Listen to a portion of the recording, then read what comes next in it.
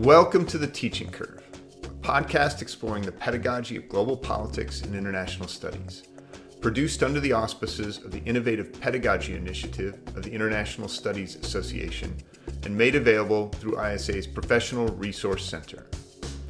I'm Jamie Free, Associate Provost and Professor of Global Politics at Bridgewater College. Each episode of The Teaching Curve is a conversation with a thoughtful and innovative teacher of international studies. The goal is to celebrate and inspire pedagogical creativity by telling stories of teachers like us, who wrestle with the same problems we do, who fail and wish they had done better just like we do. When they push through the challenges and find solace in both the effort and often the successes, it helps us all take up the gauntlet and dedicate ourselves to the work required to be better teachers of global politics. This episode is a conversation with Dr. Jan Luedert, Associate Professor and Director of Curriculum and Instruction at the City University of Seattle in Washington in the United States. Jan's won numerous teaching awards and is the editor of a new book, Signature Pedagogies in International Relations, just published this year. In our conversation, Jan and I talk about a liberal arts approach to teaching and how adopting one can help build a variety of skills and attitudes into any global politics course. How having students identify and own their assumptions at the beginning of a theory class can help them understand the nuances of IR theory and the nature of politics more generally, and the concept of signature pedagogy and how it can inspire reflection and deeper thinking about those deeper structures that affect all our teaching. Jan Luedert, welcome to The Teaching Curve. So happy we could make this happen, and I'm really looking forward to our conversation. Thank you for the invitation, Jamie. So these podcasts episodes, we try to start off by helping everybody understand a little bit about where you are as a teacher. And the best way to do that is for you to describe the people who make you a teacher, who are your students. So tell me a little bit about your students. Yeah, I'm currently, I'm actually the Director for Curriculum and Instruction at City University of Seattle. So I have a broad view of the whole student population, really, because much of my work is rather administrative. But I also teach for Northeastern University, and I have been teaching quite a bit in our international programs at City University in Seattle. And so a mix of international students, especially students from China, and currently I'm also teaching graduate students for Northeastern who are really interested in applying their learning to often a pretty specific idea that they have about a career or where they want to take their career. I sometimes think back on my teaching philosophy, and as something that's two things that are quite central in there are the ability for students to come out of a class or course with me or program is to be better at showing empathy and at perspective taking. But also understanding their role in the world as positive agents of change. In many ways, I think, and I'm a strong believer in some sort of a liberal arts tradition to IR teaching. And that really entails preparing students not just to be experts, but to be humans in the world that have to solve really thorny and complex issues. Can you talk a little bit about how that approach has resonated in your institutions? Like, do you feel like that approach is appreciated? Do you feel like that kind of liberal arts approach, as you phrased it, is typical of the institutions where you're teaching?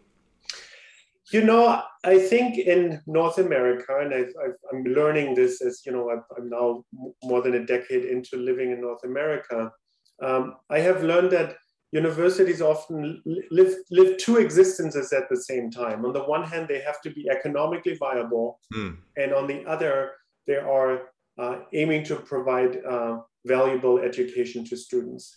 And depending on where we sit sometimes, I think the one takes precedent over the other. And I certainly, in my role also on the administrative side, sometimes feel that the liberal arts tradition to teaching gets lost in the mix, and we have to remind ourselves that it's about being sustainable, but it's also about what is our long-term vision, what's our value in terms of providing something more than it's just a career step. right? And I think that's always a tension. But I believe by modeling an interest in the liberal arts and citizenship skills, if you will, that shows results, right? Students appreciate it. They become better not just at the content and concept, but also at the way that they engage with each other and deal with difference. I think we often encounter strong opinions in the classroom, and by also working on that perspective taking and empathy piece, I think we can really also affect, like you said, developmental and building character as well. So tell me a little bit about how you came to that approach to your pedagogy. Did you have those kinds of experiences in your own learning as a student? I first, during my undergraduate, I took up the chance to study in Dar es Salaam in Tanzania for 6 months.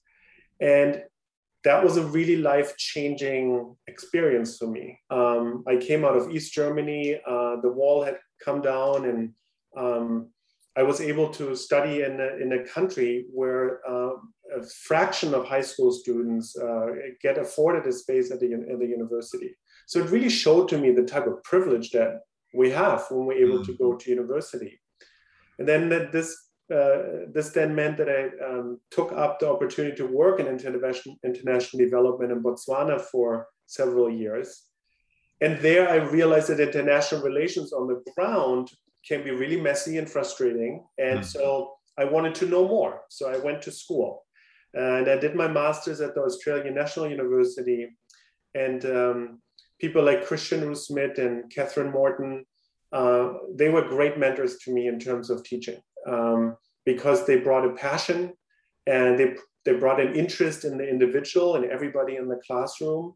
And they created really lively discussions. And that really continued as I went to the University of British Columbia, where I worked with Richard Price and Katharina Coleman, who was my dissertation supervisor, and Alan Sens, who is, I think, believed the first professor of teaching at UBC. And I just enjoyed that they made teaching not just a side project, but it was something important to the trifecta. I think what academia is. We all have to do the admin work. We need to do our research, and then there is teaching. And keeping that front and center is something that they really influenced in me and imparted on me. No, I think it's a valuable thing to have encounters with people who understand and value teaching to the degree that they're willing to be explicit about that and to talk about its role as an identity of being a professor. And in many ways, it's sort of almost an empirical question too, because as much as I totally can geek out over the history of sovereignty, only a handful of people read my work. But how many people do I affect in a classroom? And how much can we really do as we're engaging with each other? And of late, of course, due to online teaching, not so much, but when we're together and when we're exploring issues together, and especially issues that are front and center of this next generation, who are trying to figure out ways in which they can curb climate change. Or other issues that are close to their heart. So I've almost always found it intriguing that we are putting so much emphasis on knowledge production in this almost blindsided way, because clearly when we're in the classroom, that is scholarship too, in its own right. Regardless of whether we're talking about the scholarship of teaching and learning, which is a whole other area that I find really fascinating. But we're learning it together. I think the togetherness is really a central aspect to my identity as an educator. So can you tell me something, give me an example of a pedagogical approach, a tactic or a technique that you think that you use, that you found that really exemplifies that approach to your teaching identity? There's a very simple one, which I just love in the beginning of any international relations theory class, to ask students and to take a poll on what their view on human nature is. Are humans intrinsically bad and selfish? Are humans intrinsically good? Or is good and bad something that we sort of make up? Mm-hmm. And, then hands go up about people are bad, and hands go up, people are really good. And some students say, well, you're good and bad, something we make up. And then I go into, what we just looked at were some 3 key assumptions of realism, liberalism, and constructivism. Mm-hmm. 3 schools of thought. And by doing that, by using this simple exercise, students know that their perspective is one of many, mm-hmm. that how they think about the world is actually illustrated in theory. So theory is not something abstract that's difficult and complex, but it can be broken down. Mm-hmm. And I just often find that we come back to that question, and the course is over and the student comes to me and said, professor, in the beginning of the course, I said people are bad. I've changed my mind. I'm more of a constructivist now. And so we never explicitly say that, but it's kind of that. And that's actually really neat when that happens. Yeah. No, absolutely. It's an important lesson because, as you say, that idea that the assumptions about the world could be different, just because other people have different assumptions about that, is a great gateway into sparking the kind of interest and curiosity into how that could get channeled into specific things that people associate with politics. Politics is about the stuff that's not settled yet. And so we can reasonably ask students to formulate opinions about those things, not because they have to match them with something that is the case. And we know, but because politics is a conversation, and they are already always part of that conversation, whether they choose to embrace the opportunity or not. So I like to envision them and help them see themselves as that agent we were talking about, that is a contributor to these conversations that, they have many layers, and people are specialize in these things, but that doesn't mean that they can't come in and participate as well, knowing that they are part of the process of settling some of these things, hopefully. Yeah, and I think that goes to say that what I think is central to in teaching politics or international politics is we are a discipline that looks at praxis and at deeply ethical and normative questions, and helping students disentangle that and being better at understanding. Right now, we're dealing with a normative question. Should we have nuclear disarmament? Is that a good thing in and of itself? Mm-hmm. Well, it gets complicated pretty quickly when you start bringing in national interest and all sorts of questions of the normative or ethical domain. Mm-hmm. And then also talking about the praxis of politics and the history of that. And I like your notion that politics is never settled. I think oftentimes students come into the classroom thinking of politics, what's in the newspaper or what they saw on a talk show. The news of the day is very ephemeral. It is not settled because it's just busy right now. Historians and political scientists, they have something to say about what news on a particular day ended up mattering a lot more than any other news. And so helping students also understand that longevity of politics and how, we're in sort of equilibria over time that settle certain normative questions. The civil rights movement, I think, is a great example, or decolonization, or the right to vote, or how the global South has entered international institutions as more equal participants. Those are all really questions about what has happened and how is that praxis and that those normative questions are still undergirding those practices. And that's really, I think, really fascinating when students get into the weeds of that and find something they can dig into. Agreed. So, Jan, you've got a new book out that talks a lot about pedagogies. It's in Signature Pedagogies. It's from International Relations publisher. Tell me a little bit about the project. This was a long labor. This actually started with work that I did at the University of British Columbia, where I was also working at the Center for Teaching and Learning as a graduate student, teaching instructional skills training. And I was involved in a research project that looked at signature pedagogies in the arts.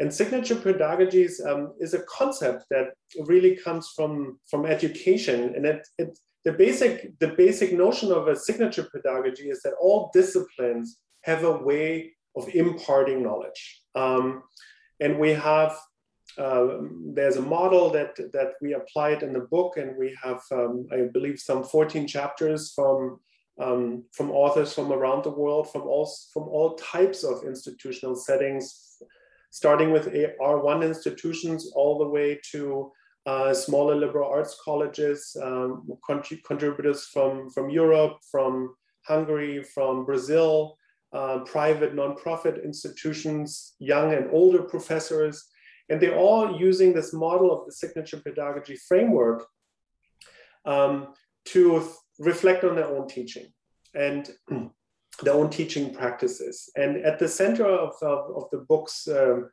impetus is to really think about, well, what are the implicit and explicit notions in our teaching to bring forward a more reflexive basis to our teaching?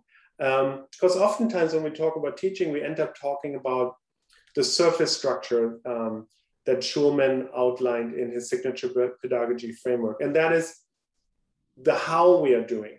Mm-hmm. How are we enacting the teaching? Are we using a lecture style? Are we using a Socratic method? But below that, there is the implicit and the deep structure. And the implicit structure is about who counts as important. What concepts make up our frameworks? Mm-hmm. Who do we disregard as epiphenomenal? And then in the deep structure, there are those ethical questions. Who do we actually listen to? Who are the authors who have influenced a discipline?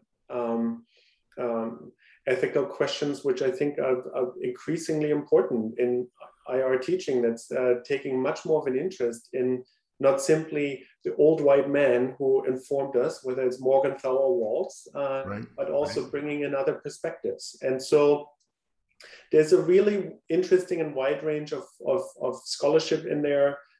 We have people reflecting on teaching abroad, where they take students to Indonesia. We have contributions of a group of professors from Brazil who are involved in teaching the Model United Nations. Another professor from Australia writes about looking at Hannah Arendt's notion of thoughtfulness and how thoughtfulness is part of his, back to your point, identity of teaching. Mm-hmm.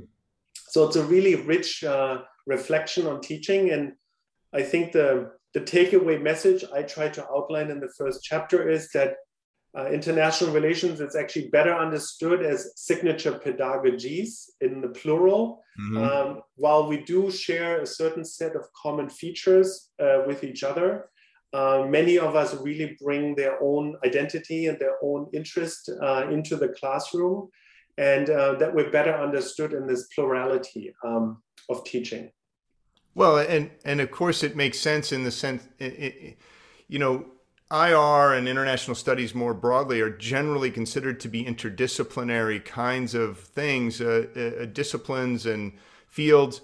And that really, I think, would be reflective in how people think about not just what they're up to in a classroom, but how they know the world. And so helping others to know the world in the same way would, of course, include a variety of different approaches, a variety of different, I don't know what you called it exactly, but that signature piece, that grounding from whence all of your work comes would of course be varied, and that's one of the strengths of the conversation that we get to have as a discipline, I think. And which reminds me of the one aspect to thinking about signature pedagogies is also about how we were informed in our own teaching, and how that really in many ways sometimes creates critical pathways in which we continue because, well, this worked for us, or this was really difficult for me, so somebody else should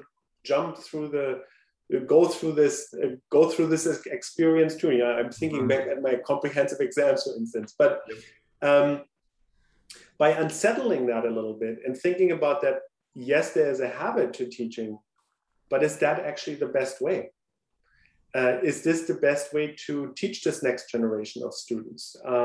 And by doing so, I think we're also questioning our own praxis as teachers on a more regular basis, rather than thinking of teaching that we prepare the course once and we'll teach it the same way 10 years down the line because it works for me. And I think what that creates is a real risk of staleness and disengagement with not just what we teach, but whom we teach to. And so this notion of the habit that's formed through signature pedagogies and thinking of new ways and taking the risk and trying something new that may not work. And you have to go back to the drawing board and you have to admit yourself and to the students in the classroom, I tried this today. This is a new technique and I have to revisit this. But it makes the classroom lively. And I think that's ultimately a shared sentiment by the authors.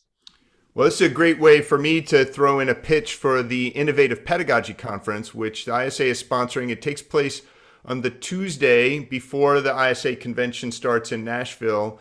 It's March 29th. It's an all-day conference, and it's an opportunity to encounter a variety of different perspectives, to hang out with people who are focused on teaching. It's a great opportunity that I hope people take advantage of, in addition to all the regular conference roundtables and panels. And I agree with you. I think there's an increase in the number of people who are treating this as an important part of what contributes to them as members of ISA and as people who earn our living helping other people. Very few of us earn our living on our book royalties. I'm sure you will.